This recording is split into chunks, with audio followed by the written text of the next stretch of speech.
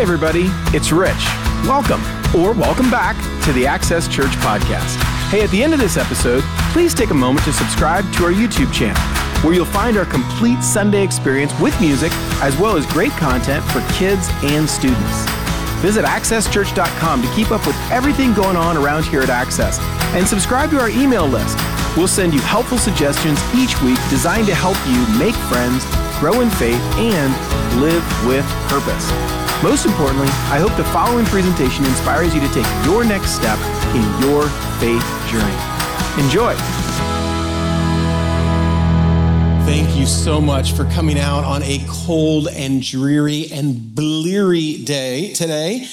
Just being here, you are doing so much to encourage the people around you. And I know that I've had conversations with y'all. I know that doesn't make sense to many of you. Like, how does my presence here make a difference? But we all walk up the sidewalk on Sunday morning, kind of with that same thing going through our head. Like, am I the only person who needs this today? Am I the only person who needs to be reminded of these truths that I say I believe in, but during the week, sometimes I feel weak during the week. And I need to come and I need to be encouraged. And part of the way that I'm encouraged is to know that there are other people who are asking the same questions that I'm asking. Other people who are looking to God for the same strength that I need every week. And so when you show up here every week, you're actually such an encouragement to other people in the room, because you're saying to them, even if you don't know them, if you've never met them, you're saying, I need this too. And together we're moving toward discovering and understanding God's incredible mystery of love toward us. And it is a mystery.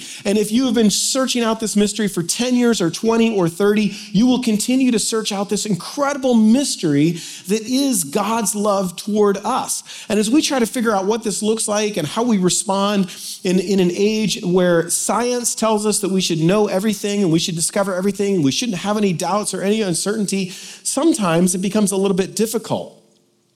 It becomes difficult for us as we move toward a relationship with God because we have doubts. And this faith thing, sometimes it feels like, is this just putting faith in faith itself? Am I just putting my faith in like faith and pixie dust? Is this supposed to somehow feel magical to me? Am I supposed to wait for a certain feeling to come over me? Like, what does this mean to really discover and uncover faith? That's something that you perhaps have wrestled with. And as you walk up this sidewalk, I want you to know you are not alone, that you're in this room with other people who maybe have been following Jesus their entire lives, but we're still asking questions, or we're still trying to discover who God is. And what does it mean that he loves us, that he knows you personally, that he has sought you out personally? And so we are beginning this series today called Investigating Jesus. Investigating Jesus, because we feel like we should go where the evidence leads us. We should follow the facts as we discover who Jesus was, who Jesus is, and what that means for you and I. And the reason this is so important is that for many of us, through our childhood, as we grew up, we were told, well, we should believe this because the Bible tells us so.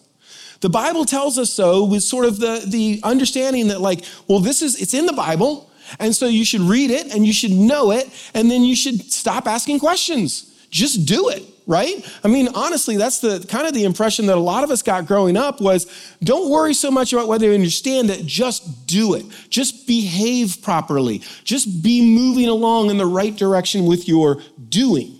And that worked for a lot of us, honestly, growing up as kids. And maybe you're someone who's in church today because it's just a habit that you developed as you were young. But the reality is, as we get older, the Bible tells us so. It doesn't hold enough weight for many of us anymore. A lot of us say, am I really supposed to put all of my faith on this collection of ancient documents that was put together by men who lived hundreds and hundreds of years apart, and they lived in an era where everybody believed in a god or the gods, who were trying to look at the weather patterns and discern if the weather patterns meant that the gods were angry with them or happy with them. In a world before what we consider today to be modern science, 200 years from now, they'll look back on this day and they'll say, wow, they did crazy things in the name of science. Maybe in 2 years, they'll look back and say that. But we live in a world today where we say we make decisions based on facts. And we make decisions based on evidence, and we make decisions based on science. And is it really enough for us to look back and to say, well, we believe because the Bible tells us so? And I want to tell you that the Christian faith has actually never hinged on this. The Christian faith has never depended on this one oversimplified phrase. It's not a bad phrase if you're working with a kindergartner, right? But the reality is we kind of set something, sometimes we try to simplify things, and in the process of simplifying, we oversimplify. And we take away some truth and we take some reality out of the equation when we oversimplify. And this statement, while it means well, has oversimplified what it means that we can have faith today, not in superstition, but we can have faith in actual events. That we can have faith in things that were recorded through history. And these historical events can actually influence and change our relationship with our Creator God. And so if you're here today and you're someone who would say, you're just beginning to investigate faith, I'm so glad you're here. This is a perfect series for you. I'm so glad that you're going to walk with us through these next 6 weeks as we explore the book of Luke and what Luke had to say as he interviewed eyewitnesses, people who knew Jesus. And we're going to uncover what the life of Jesus really meant, not just to us today, because that's important. But first, before we even get there, we've got to look at what did the life of Jesus mean to the people who witnessed the events, the people who lived in current time with Jesus and with his followers, who saw these things. And these things were talked about around the dinner time table as current events. The same way that we talk about some of the crazy stuff that's going on in the world today, they would sit around at the dinner table and they would talk about, did you hear what Jesus of Nazareth did today? Did you hear what happened today in Galilee? Like this was the conversation of the day. And what did these events mean to the people of the day? And what does that mean for us today? Because the reality is that if the Christian faith balances precariously on the edge of ancient declarations or of superstitious men, then the question for you and I today is, why not walk away? Why not take the exit ramp? There's a popular phrase today, people talk about deconstructing their faith, which I think originally started as a good thing to sort of like strip away all the things that have gotten added on to our faith, all of the accessories that have been bolted on, and let's just strip it away and let's just get down to Jesus.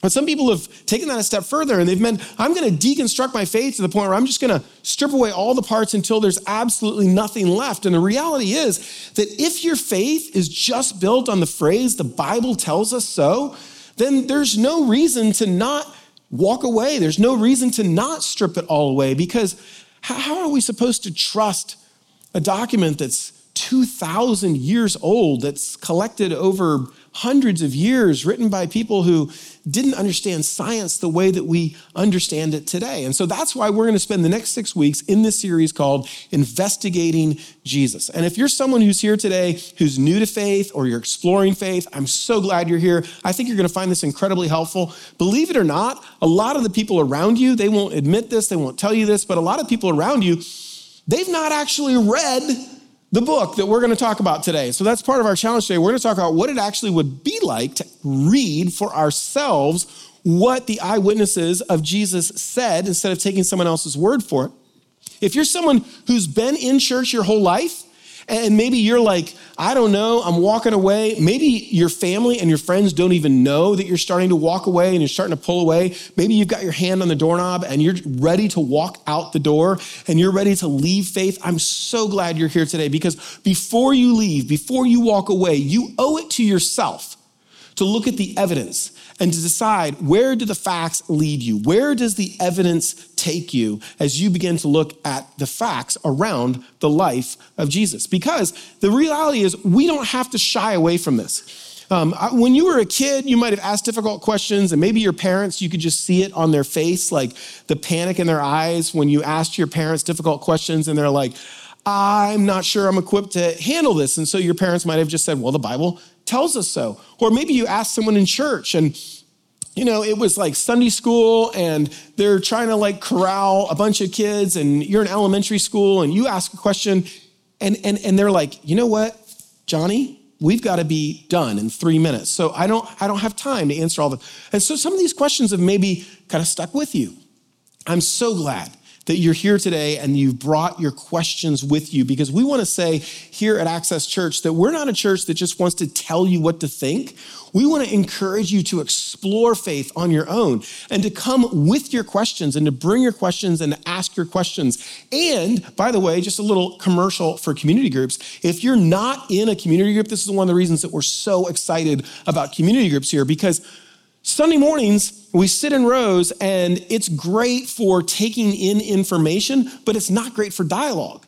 And so on Wednesday nights or Thursday nights or Tuesday nights, we provide opportunities for you to gather in a circle where you can actually ask questions. And some of y'all have shied away from being in a community group because you feel like, well, I don't know enough to sit in a circle. And if I sat in a circle and somebody actually asked me questions about the Bible, I would just freeze up. And I want to say to you, you are in good company at this church. You are surrounded by a bunch of people who don't know very much, all right? We are just a bunch of people. We're just a bunch of people who are trying to figure out what it looks like to take these things that we hear on Sunday morning and apply them in our lives through the week. And we would invite you to be a part of that group of people who are just asking questions together. Because the reality is we have never needed to shy away from the questions. We've never needed to shy away from the questions. Listen, what we believe in the Christian faith can hold up to the investigation. It can hold up. It's held up for 2,000 years. For 2,000 years, people have asked questions about the veracity of Scripture, about the legitimacy of Jesus. And you know what? After 2,000 years, it holds up. And that's what we're going to look at over the next 6 weeks, that you don't have to shy away from the questions. That in fact, our faith is investigable. Investigable. Now, this is a word that I don't really like because it doesn't sound right. I want to say investigatable. But turns out that's not a word. So we're going to go with the word that's actually a word, investigable. And we are going to discover that our faith is investigable and we don't have to run away from it, because at the heart of all of our questions, at the heart of all the questions that you have about the Bible and about faith and about God and all of this, it really comes down to, are any of the accounts of the life of Jesus reliable? And not if all of them are even reliable, if just one of the accounts of the life of Jesus is reliable and trustworthy, then we've got to recognize that history changed when Jesus of Nazareth showed up on the scene. Because this question right here is the most important question that you can ask in your entire life. And this is not an exaggeration. I'm not trying to draw this out for effect. This is the single most important question you can address in your life. And that is, who is Jesus of Nazareth? Who is Jesus of Nazareth? And if we have been given reliable accounts, or even just one reliable account, if the book of Matthew, who was one of Jesus' disciples, Matthew was a follower of Jesus, he was a tax collector, Jesus came and he loved him in an incredible way. Matthew followed Jesus, he went everywhere with Jesus, he recorded what Jesus said and did. If just the book of Matthew can be found to be reliable, then our faith has a firm historical foundation. If just the book of John, who described himself as Jesus' best friend, John who wrote down all the things that Jesus said and did and about the people that he loved and the ways that Jesus just showed so much grace to the people around him, the way that Jesus loved women and children and people that had been discarded in society, and the way that he healed lepers and lame people and crippled people, the way that Jesus allowed a blind man to see again. If we can just believe this one book, that John is credible, then that alone brings us to realize that Jesus of Nazareth changed history. He split the calendar in two, and the world would never be the same. And perhaps your life and my life should never be the same. If Mark, who interviewed Peter or dictated on Peter's behalf, but if Mark, who wrote the book of Mark, if his words are reliable, if Peter's recollection of his stories with Jesus, if those are reliable, then that alone is evidence that we should take Jesus seriously. And here's the thing. We're going to look at the book of Luke over these next 6 weeks. Luke was not a follower of Jesus. He came onto the scene a little bit later. Luke was Greek or Roman, but his name is Greek and he comes from a Greek background. He was a doctor. He was a scientist of his day. He was analytical. We can tell that by the way he wrote, the way he recorded it, even the way that we're going to see in a few minutes, the way that he introduced his book is this very scientific, analytical way of approaching things. And if you read through the book of Luke, and I want you to read through the book of Luke with me in the next 6 weeks, as we read through the book of Luke, you will see that Luke came into it with a determination to follow the evidence wherever it led, to leave no stone unturned, to talk to people, to interview people, and to find out what is the true story behind the life of Jesus. And so that's where we're going today. That's the question that we're starting with in this series. Is Matthew or Mark or Luke or John a reliable account of actual events? And the reason that we don't often approach the Bible this way is because a lot of us, we were introduced to the Bible when we were young. And when you introduce someone to anything really when they're young, you try to simplify it. Unfortunately, a lot of it got oversimplified, right? And so someone handed you a Bible. And right there was the first problem, because they handed you a single book, a single volume with a single word that is its title. This is the Bible, which is honestly not an accurate way to introduce anyone to the Bible. Because the Bible isn't a book. The Bible is a collection of 66 ancient documents that span over dozens of writers over hundreds of years. And and this is why some of us get a little confused when we try to read the Bible, because we read one book and it sounds one way, and we read a different book and it sounds really different. Well, that's because different people wrote it, sometimes centuries apart, with different intentions as to what they were trying to communicate. Some of the books are written as historical documents, and some of the books are written as instructive for life. And some of the books are recording events that took place, and some books are recording more along the lines of what God said and how his people responded and some of the emotion that's involved in that. I mean, there's all different types of literature contained in the Bible. You have poetry, you have wisdom literature, you have prophecy, you have narratives, you have history. All of this is wrapped up in one book, 66 different documents. But that's kind of a lot to explain to a kindergartner. Wouldn't you agree? And so, you just sort of hand them the Bible and you're like, this is the Bible. Now, the problem with that is that we begin to read the Bible, we don't really understand how the Bible came about. And so as we investigate Jesus, we're going to start with investigating the Bible a little bit this morning, because it's important that we understand how we got the Bible. And this is a little bit of a chart, a little bit of graph, a little bit of a drawing here to explain how we got the Bible, okay? And this is it's simplified, but hopefully not overly simplified. This is how we got the Bible. You see, we start here often and we work our way backward. But the reality is there was not a Bible until the 4th century, 300 years after Jesus lived.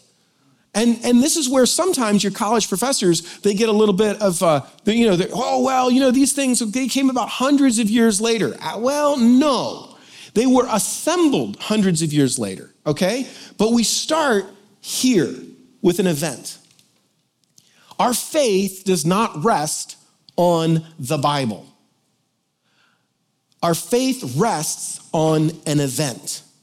Do we read about this event in the Bible? Yes, we do. But we read about it not as a Bible story. This is the problem. When you get a Bible as a kid and you read about, Daniel in the lion's den, that was my favorite one. Or you read about Adam and Eve, or you read about Moses and he's leading the children of Israel out of Egypt and the Red Sea parts. And there's all these cool stories. And then we get to Jesus, and Jesus is another Bible story.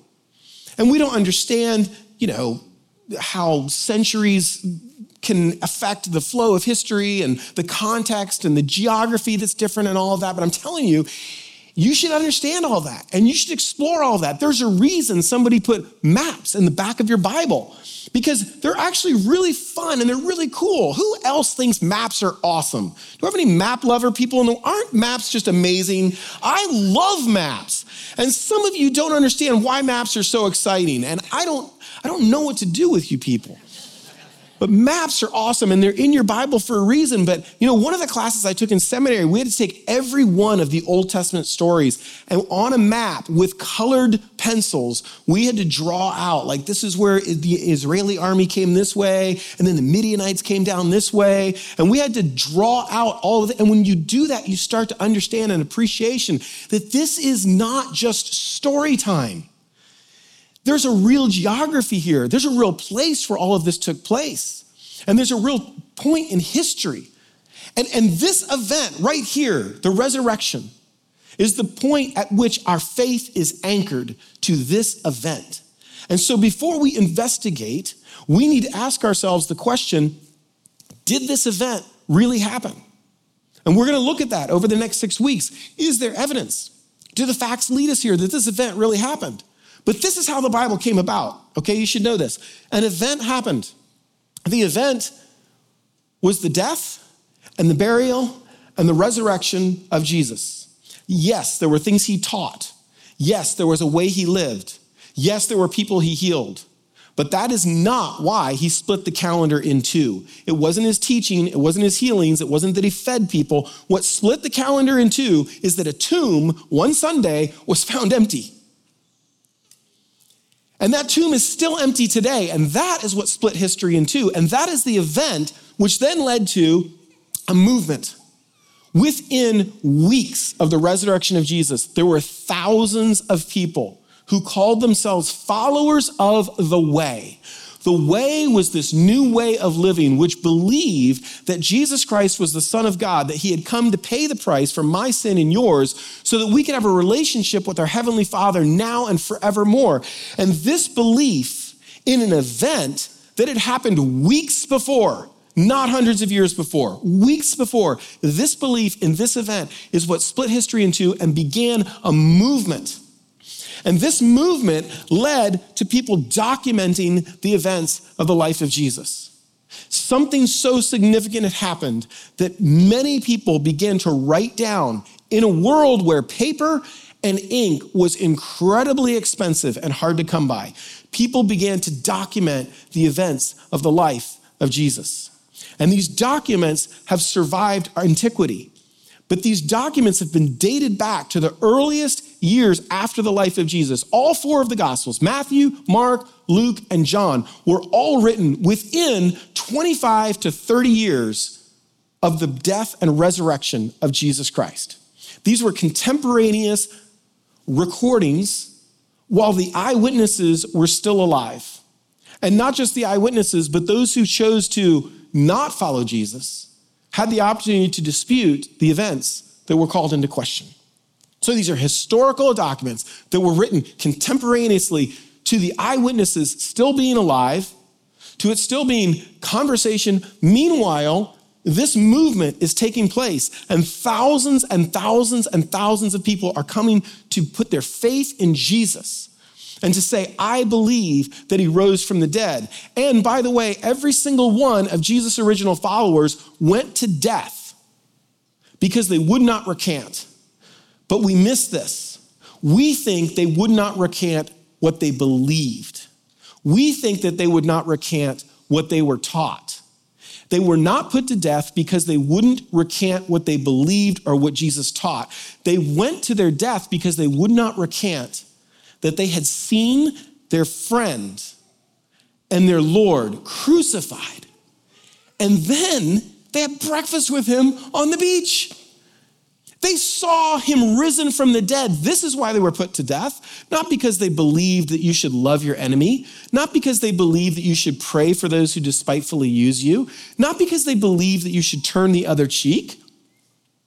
They didn't go to death because they believed in Jesus' teachings. They went to their death because they would not recant that they had seen Jesus risen from the dead. So this event created a movement that was documented. And then, as we'll talk about here in a little bit, 300 years later, after the church had been persecuted by the Roman Empire for 300 years, the persecution of the church came to an end. Constantine became Caesar of Rome and the entire Roman Empire. And Constantine, who had been raised by a mother who was a follower of Jesus, He said, it's okay. You can come out from hiding and we can begin to put together these documents that have been in hiding for all of these years. And that is why today we have a Bible that was put together in 325 AD. But our faith did not begin in 325 AD. Our confidence in these events goes all the way back to those who witnessed these events. And so we're going to look over the next 6 weeks at just one of these accounts. We're going to look at the book of Luke. And I want you to join me in looking at the book of Luke. And there's a couple of ways that you can do this. You may not know, there's a really cool app that's available for your phone. If you go to the App Store, look for an app that's simply called The Bible. And I realized, because I double checked this last night, there are multiple apps now. I really think the best one is put out by Life Church. They put it out as a free resource years and years ago. It's a really cool story of the family that funded that whole project. But they, through a lot of people's incredible generosity, have made that available. Like, it is phenomenal today. Stephanie and I, back in the 90s, we used to help smuggle Bibles into China.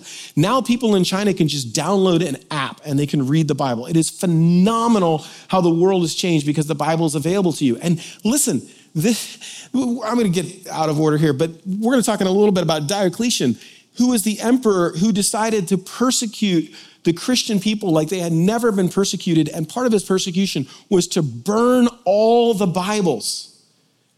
And Christians went to their death to protect the Bible. They went to their death because they would not reveal where these documents had been hidden and stored away. They went to their death so that you and I could have this in our pocket today. It's incredible. And you and I are like, I don't know if I've got time for that today. I'm telling you, you've got time, okay? This is what it's going to take. For the next 6 weeks, we're going to read through the book of Luke together, and we're going to do it together. I'm going to nag you guys. I'm going to browbeat you guys. I'm going to get you on the bus with me, but we're going to read through the book of Luke together over the next 6 weeks. And here's how we're going to do it. It's going to take 5 minutes a day. Believe it or not, 5 minutes a day. If you read 5 minutes a day between now and Easter, you will have read the entire book of Luke before Easter. And so when I get up and I teach on Easter, you'll understand all the backstory because you'll have read the book of Luke. So I want you to turn to your neighbor right now and I want you to say to them, you have 5 minutes. Go ahead. You have 5 minutes. Turn to your other neighbor, say, you have 5 minutes. You've got 5 minutes. You've got 5 minutes. I know you're busy. I know you got a lot going on. Listen, if you've got a microwave, breakfast, whatever you've got to do, speed things up a little bit, but you can make this happen, okay? All right, here we go. Enough of me talking and getting all excited about this. Now we're going to actually read the book of Luke. And we're going to start really slow here. Some of y'all like to go verse by verse. We're going to go word by word, okay? So this is the first word of the first verse of the first chapter of the book of Luke. And it's a word that is important because it's just this simple word, many. Many. Now, I don't know, maybe you are a novelist, maybe you've written, and you think, oh, the first sentence, it's really got to get people. It's really got to, the first word is so important. The first sentence is so important on a dark and stormy night, or it was the best of times. It was, oh, you guys are awesome. This is why I love preaching live in the room with y'all. And we say to ourselves, like, 80. See, the first word matters, right? It like immediately conjures something up. And this doesn't seem like that significant of a first word, but it is important because he says, many have undertaken to draw up an account. Many have undertaken to draw up an account. Now, this is a really big deal, and we run just right past this because we live in the 21st century where everybody can be an author. In fact, you just download this little app called X, and don't do it. Just don't. Delete it from your phone, okay? But if you wanted to, you could just put out everything that comes to your little mind and the whole world can see it, right? And so we think that it's always been like that, but it hasn't. In the first century, if you wanted to be an author, if you wanted to write something that other people would read, you would have to get a hold of papyrus and you would have to get a hold of ink. And these were very limited resources. In fact, if you were going to be a writer in the first century, you probably needed to have a sponsor because People then, crazy thought, they actually had to work if they were going to eat. Pause on that for a moment. They had to work if they were going to eat. And so you couldn't just be like, I'm a writer. Someone had to pay for you to eat while you took some time away from working so that you could actually write. Nobody got paid for their books. This wasn't a way to actually make a living. This is a way to document historical certainties. And so a part of this also meant that who did people write about? The big, the famous, the important, right? Nobody wrote about just anybody. Nobody, pardon me, but very few people just wrote their feelings down. This was a world where papyrus was hard to come by, ink was hard to come by, so writing was a big deal. So the fact that many have undertaken to draw up an account of the things that have been fulfilled among us, this is a really important word, us, like now, not them that lived a long time ago, us right now. So Luke is writing this. Now let me ask you a question. How many people do you think, after you're gone, will take time to sit down and write an account of your life? I know the answer. Not many, right? Not many.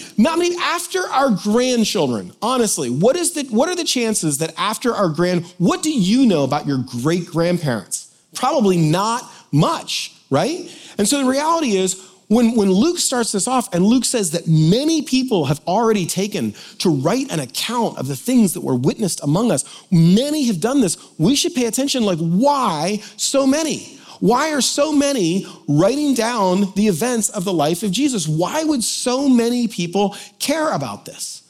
Because the reality is, do you know how many records we have of the other people of that time? Almost nothing. So Tiberius was Caesar during the time of Jesus. Do you know what we have about his life? Almost nothing. We've got a couple of quotes here and there.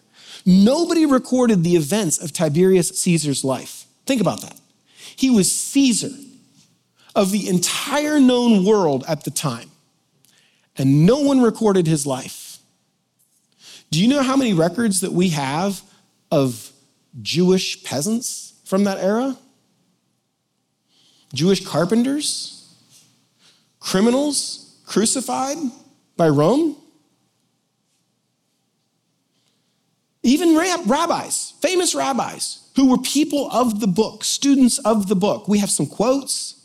We have some of their thoughts on the Torah, but we do not have an account of their lives. We should just really stop and think about the fact that there are many accounts of the life of Jesus, and how many is many? I don't know, we have 4, but that doesn't feel like many. And in fact, when Luke wrote this, John hadn't even written his yet, so at best, there were 2 accounts that were written before he wrote the book of Luke. So when he says many have, I don't think he was saying 2. I think he was saying there were 20 or 30 or 40 or I don't know, but a lot of people had. Why? Because something extraordinary had happened. And it wasn't just something that extraordinary had happened in Jerusalem. It was something that extraordinary that happened for the world. And it wasn't just something that extraordinary that happened for the world, for that generation, but for all time. Something that would change the calendar. Something that later people would come back and say, this is where we split the calendar. That all these things happened before Jesus and all these things happened after Jesus. Because something significant had happened. And it wasn't just significant for the world, it was good. Something good had happened. Something good had happened for the world. And it was worth writing down. It was worth recording. And it's worth you and I reading it today and allowing it to influence what we understand about Jesus and how we live. So many had undertaken to draw up an account of the things that had been fulfilled among us. Again, he's saying right now, right here among us, just as they were handed down. Just as they were handed down to us by those who from the first, it's going to show up here any second. There we go. By those who from the first were eyewitnesses and servants of the word. So this is really important. This is eyewitness testimony. Again, I said Luke came onto the scene a little bit later, but Luke set about to turn over all the stones and to find out what had people seen, what had they witnessed. And he talked to John, he talked to Peter, he talked to Mary, he talked to the people who were right up close and saw these events take place. And this is what he says. He says, with this in mind, since I myself have carefully investigated. I've carefully investigated. In other words, the word there means I have followed the evidence.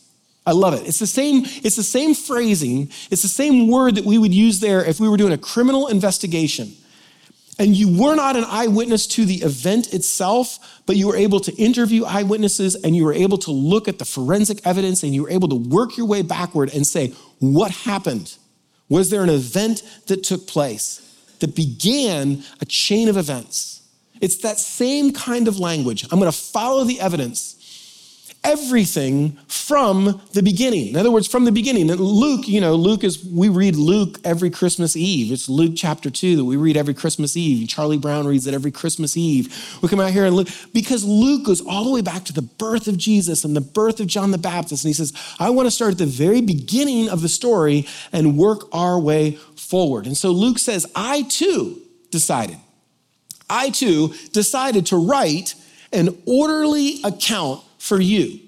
Orderly literally means, in this case, an ordered account, a chronological account. In other words, up to that point, there were probably bits and pieces where people had written down, wow, I saw Jesus, I was in this village and Jesus came into my village and I saw this, but then Jesus left. And so they've got a part of the story. But Luke says, I'm going to come along and I'm going to take all the different parts of the stories and I'm going to put them in chronological order and I'm going to make it so that you can understand this. And he's got a specific audience. But Luke's account of the life of Jesus, you need to understand this. It was written 300 years before the Bible was assembled. And so they had literature that had been written. It just hadn't been all put together. It hadn't all been assembled. And so Luke is like, hey, over here we've got a piece of the story, and over here we've got a piece of the story, but I'm going to attempt to put it all together. And I don't think Luke ever thought he was writing the Bible. I don't know that Luke was like, I'm going to write something and 2,000 years from now, people are going to carry it around in their pocket. And it's going to be a really cool app on their phone. I don't think that was going through his mind. I think he was just like, this needs to be documented. And he had a very specific audience in mind we're going to look at in just a minute. But Luke's account of the life of Jesus, it was included in the Bible. And this is really important. This is a big point for today. It was included in the Bible because Luke's account was considered reliable when it was written. I'm going to pause here for a moment because this is the one thing I want you to take away from today. We don't have this story, or we don't believe in this story. We don't believe in the veracity of the stories recorded in the book of Luke because they're in the Bible, okay? That's not where they get their trustworthiness.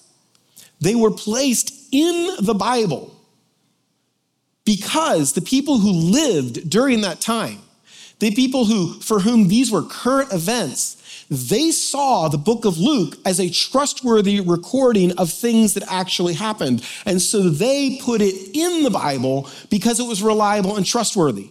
Does this make sense? Let me give you an illustration. You're traveling, you're in a hotel room, and you decide you're going to go out to dinner. I never use the safe in the room, but maybe you do. So we'll just use this as an example.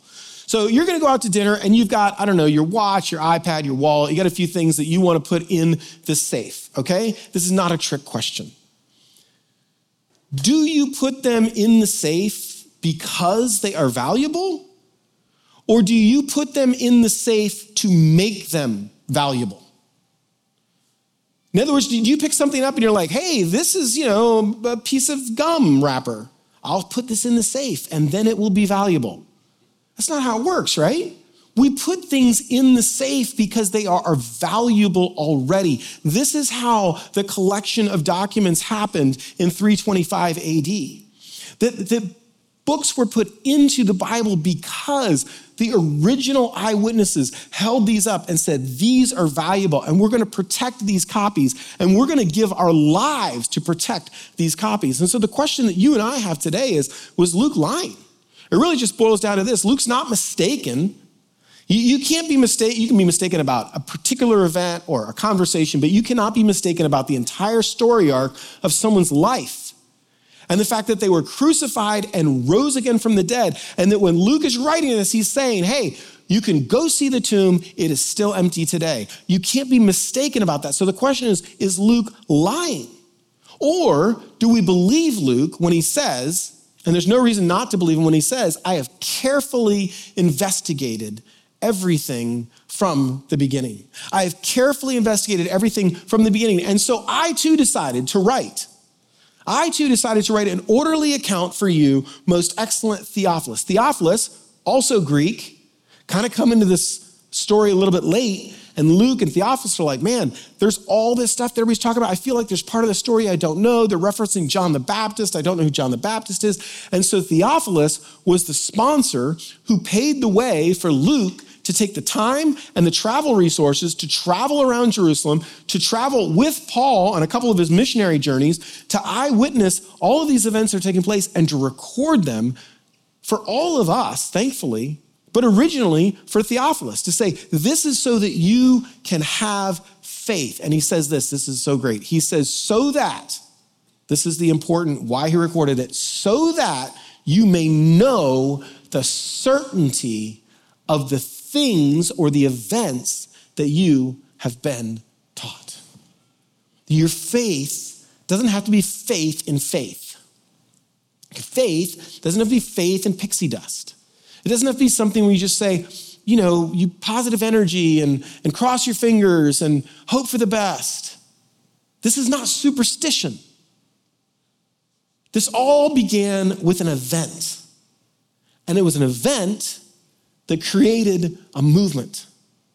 And that movement then was documented by people who lived currently in that time, and they recorded and they said, these are the things that took place, and we're gonna eventually, 300 years later, they will be put together in a book called the Bible and handed to you and I.